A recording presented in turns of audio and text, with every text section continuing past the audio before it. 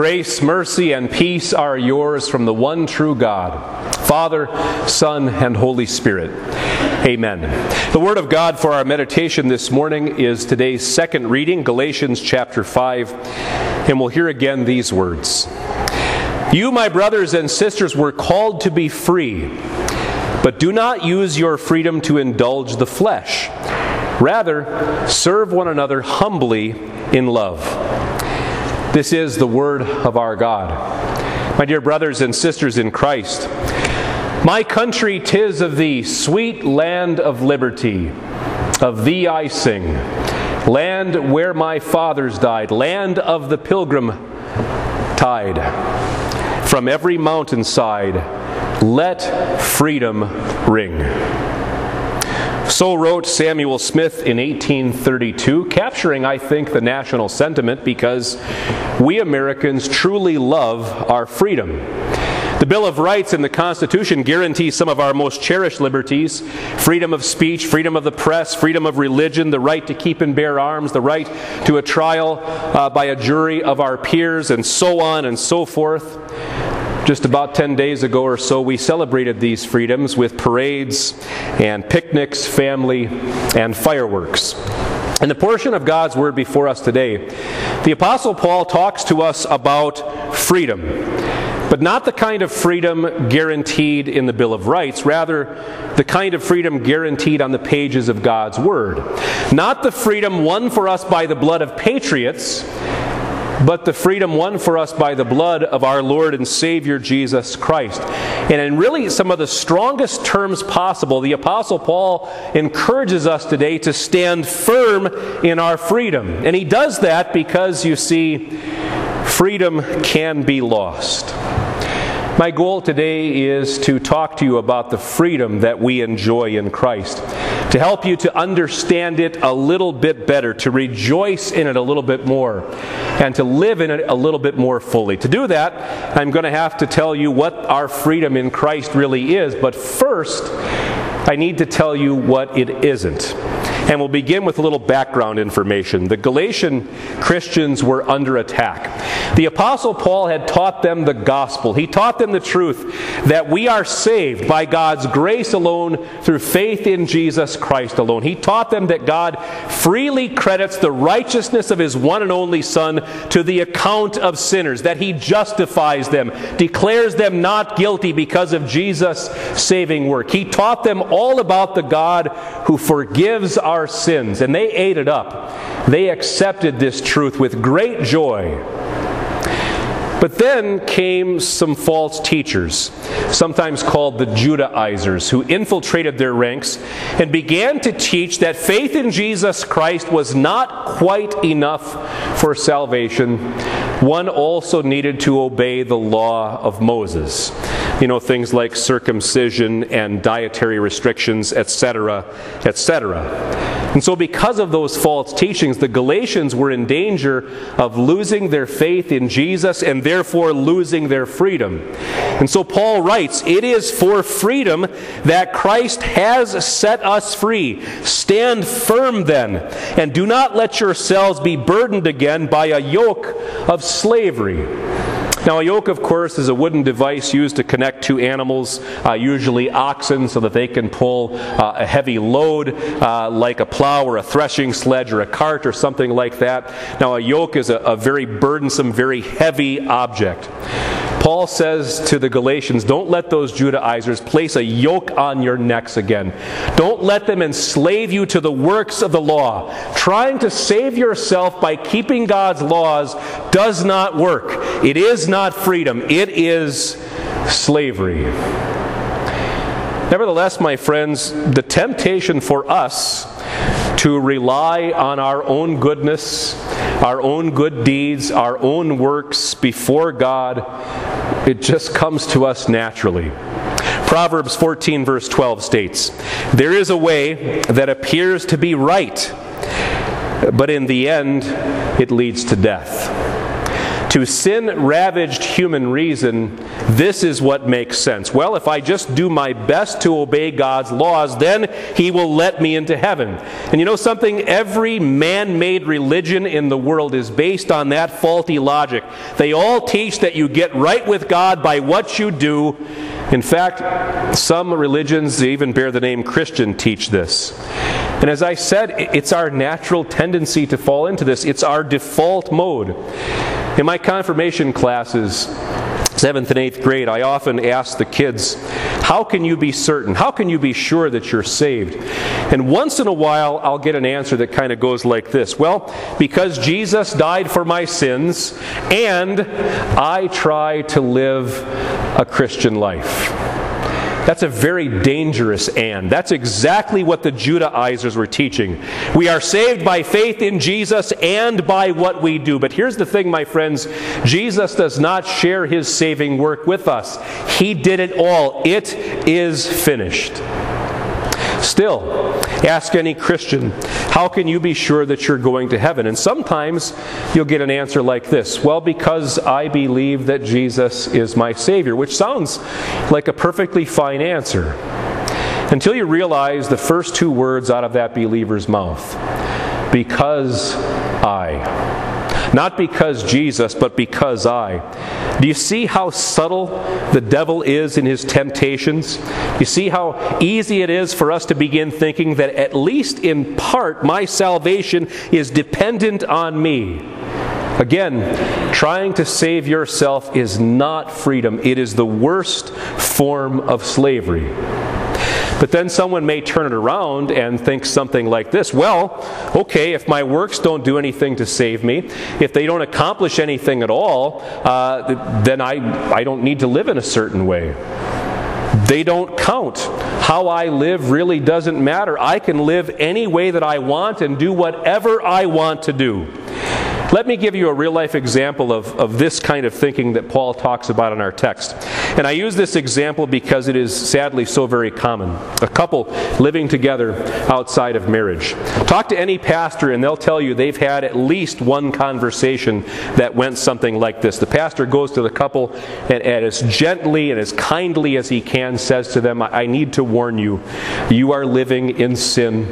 What you're doing goes against God's holy will and you need to repent. And then that couple rather cheerfully replies, it's okay, Pastor. We love each other. We love each other. It's okay. And God understands. And besides, don't forget, God forgives. It is in addressing that kind of thinking that the Apostle Paul writes, you, my brothers and sisters, were called to be free, but do not use your freedom to indulge the flesh. You see, that couple really isn't looking for forgiveness from God, even though that's what they mentioned. What they're really looking for is permission. Permission to keep living together in sin. Permission to live the way that they want.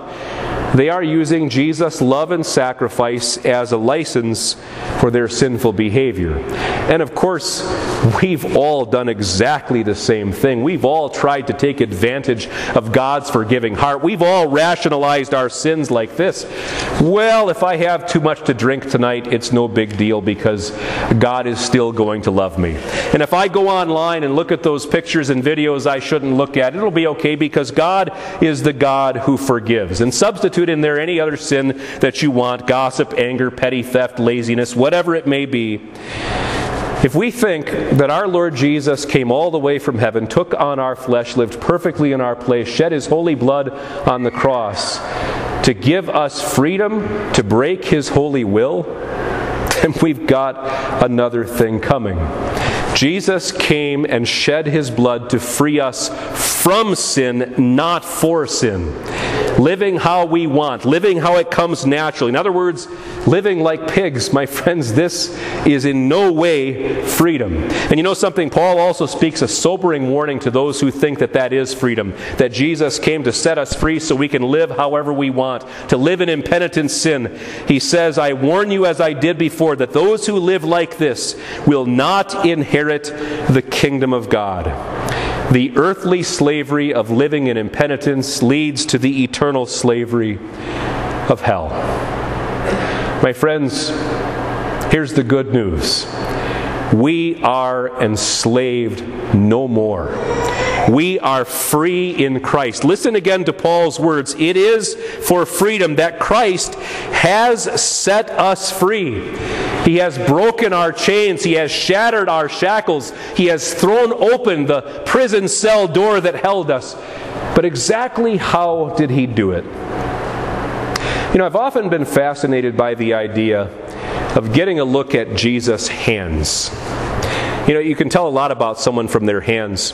Growing up, my godfather, a guy by the name of Ernie Selves, was a truck driver and a construction worker, concrete worker all his life. And I remember even as a little kid, you'd reach up and shake his hand, and he had these big paws.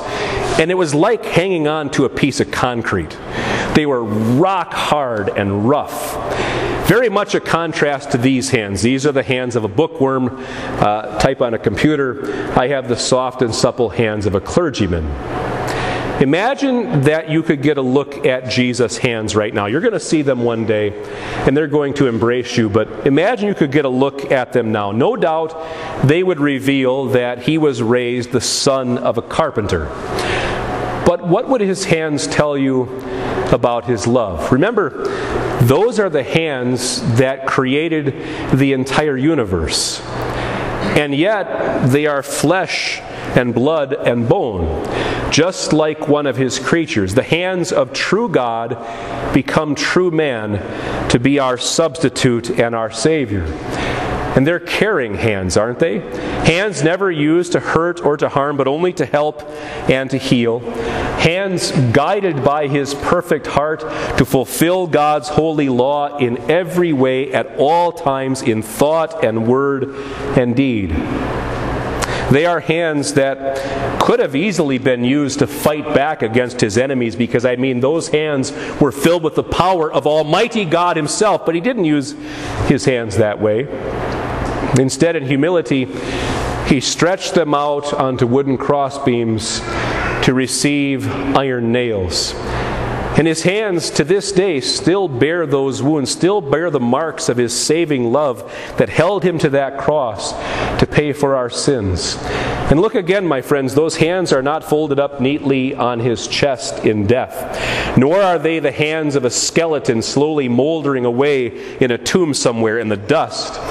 They remain flesh and blood and bone hands, living hands, glorified hands, the hands of the living one, hands that slam the door on the power of sin and Satan and death forever and ever. That's how Jesus won our freedom. He lived, he died, he rose for us, for our salvation, to win our forgiveness, to bring us back into a right relationship with our Heavenly Father, to give us true freedom. So, what does this freedom look like in our daily lives as we live in the freedom that Christ won for us? Listen, do not use your freedom to indulge the flesh. Rather, serve one another humbly in love. The fruit of the Spirit is love, joy, peace, forbearance, kindness, goodness, faithfulness, gentleness, and self-control. Because the Lord Jesus did it all for us, because of his perfect sacrifice, we are truly free. Free from the slavery of sin, free from the punishment that we deserve for our sins, free from the power of the devil, free from the fear of death forever and ever. And not only that, my friends, we are free to live a life that is all about loving, humble service, all about the fruit of the Spirit. We love and serve our neighbor in joy and peace and patience and kindness and all the other things in that long list. Not because we have to. Not because God is standing over us like this saying, you better or else. Not because we have to try to earn anything or to save our own skins. You know something? Such service would not be a joy, would not be peaceful. No, it would only be futility and fear and burden and death. No, we love and we serve and we walk in step with the Spirit, as Paul puts it, not because we have to, but because we want to. And And we want to because the Spirit has filled our hearts with faith in Jesus. And along with that faith, a deep gratitude for our Savior's love and forgiveness. As we heard earlier a couple of times, we love because He first loved us. Let me explain it this way. This past week, my water heater went out. Big puddle on the basement floor, big mess, big problem. A member of the congregation heard about it, and he volunteered to come over and help me. Gave up a lot of his Sunday afternoon and his Sunday evening helping me install a brand new water heater. Saved me a lot. He saved me from having to take cold showers. He saved me from having to call the plumber. He saved me from some pretty big repair bills. And so this week, I sat down and I hand wrote a thank you card to him. And I placed into that card a gift certificate to a local restaurant. Now, I want you to know, nobody held a gun to my head to get me to do this.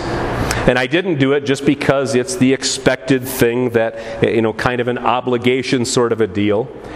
I did it simply because I was really grateful for his help. I did it because I wanted to express that gratitude to him in some tangible way. I did it because I was glad to do it, just as he was glad to help me. Our motivation for serving our God and our neighbor in love is similar. We're glad to do it because our gracious God has done so much for us, everything for us. He has saved us. We live lives of love and service to our neighbors and to one another, not because we have to, but because we want to, because Christ's love compels us. And my friends, that is true freedom. So let freedom ring. That phrase, I think, is very precious to Americans. But you know something? I think the concept of freedom is even more important to us Christians. In Christ, we are truly free. Free from sin. Free for service. My dear brothers and sisters in the faith, stand firm in that freedom. Amen.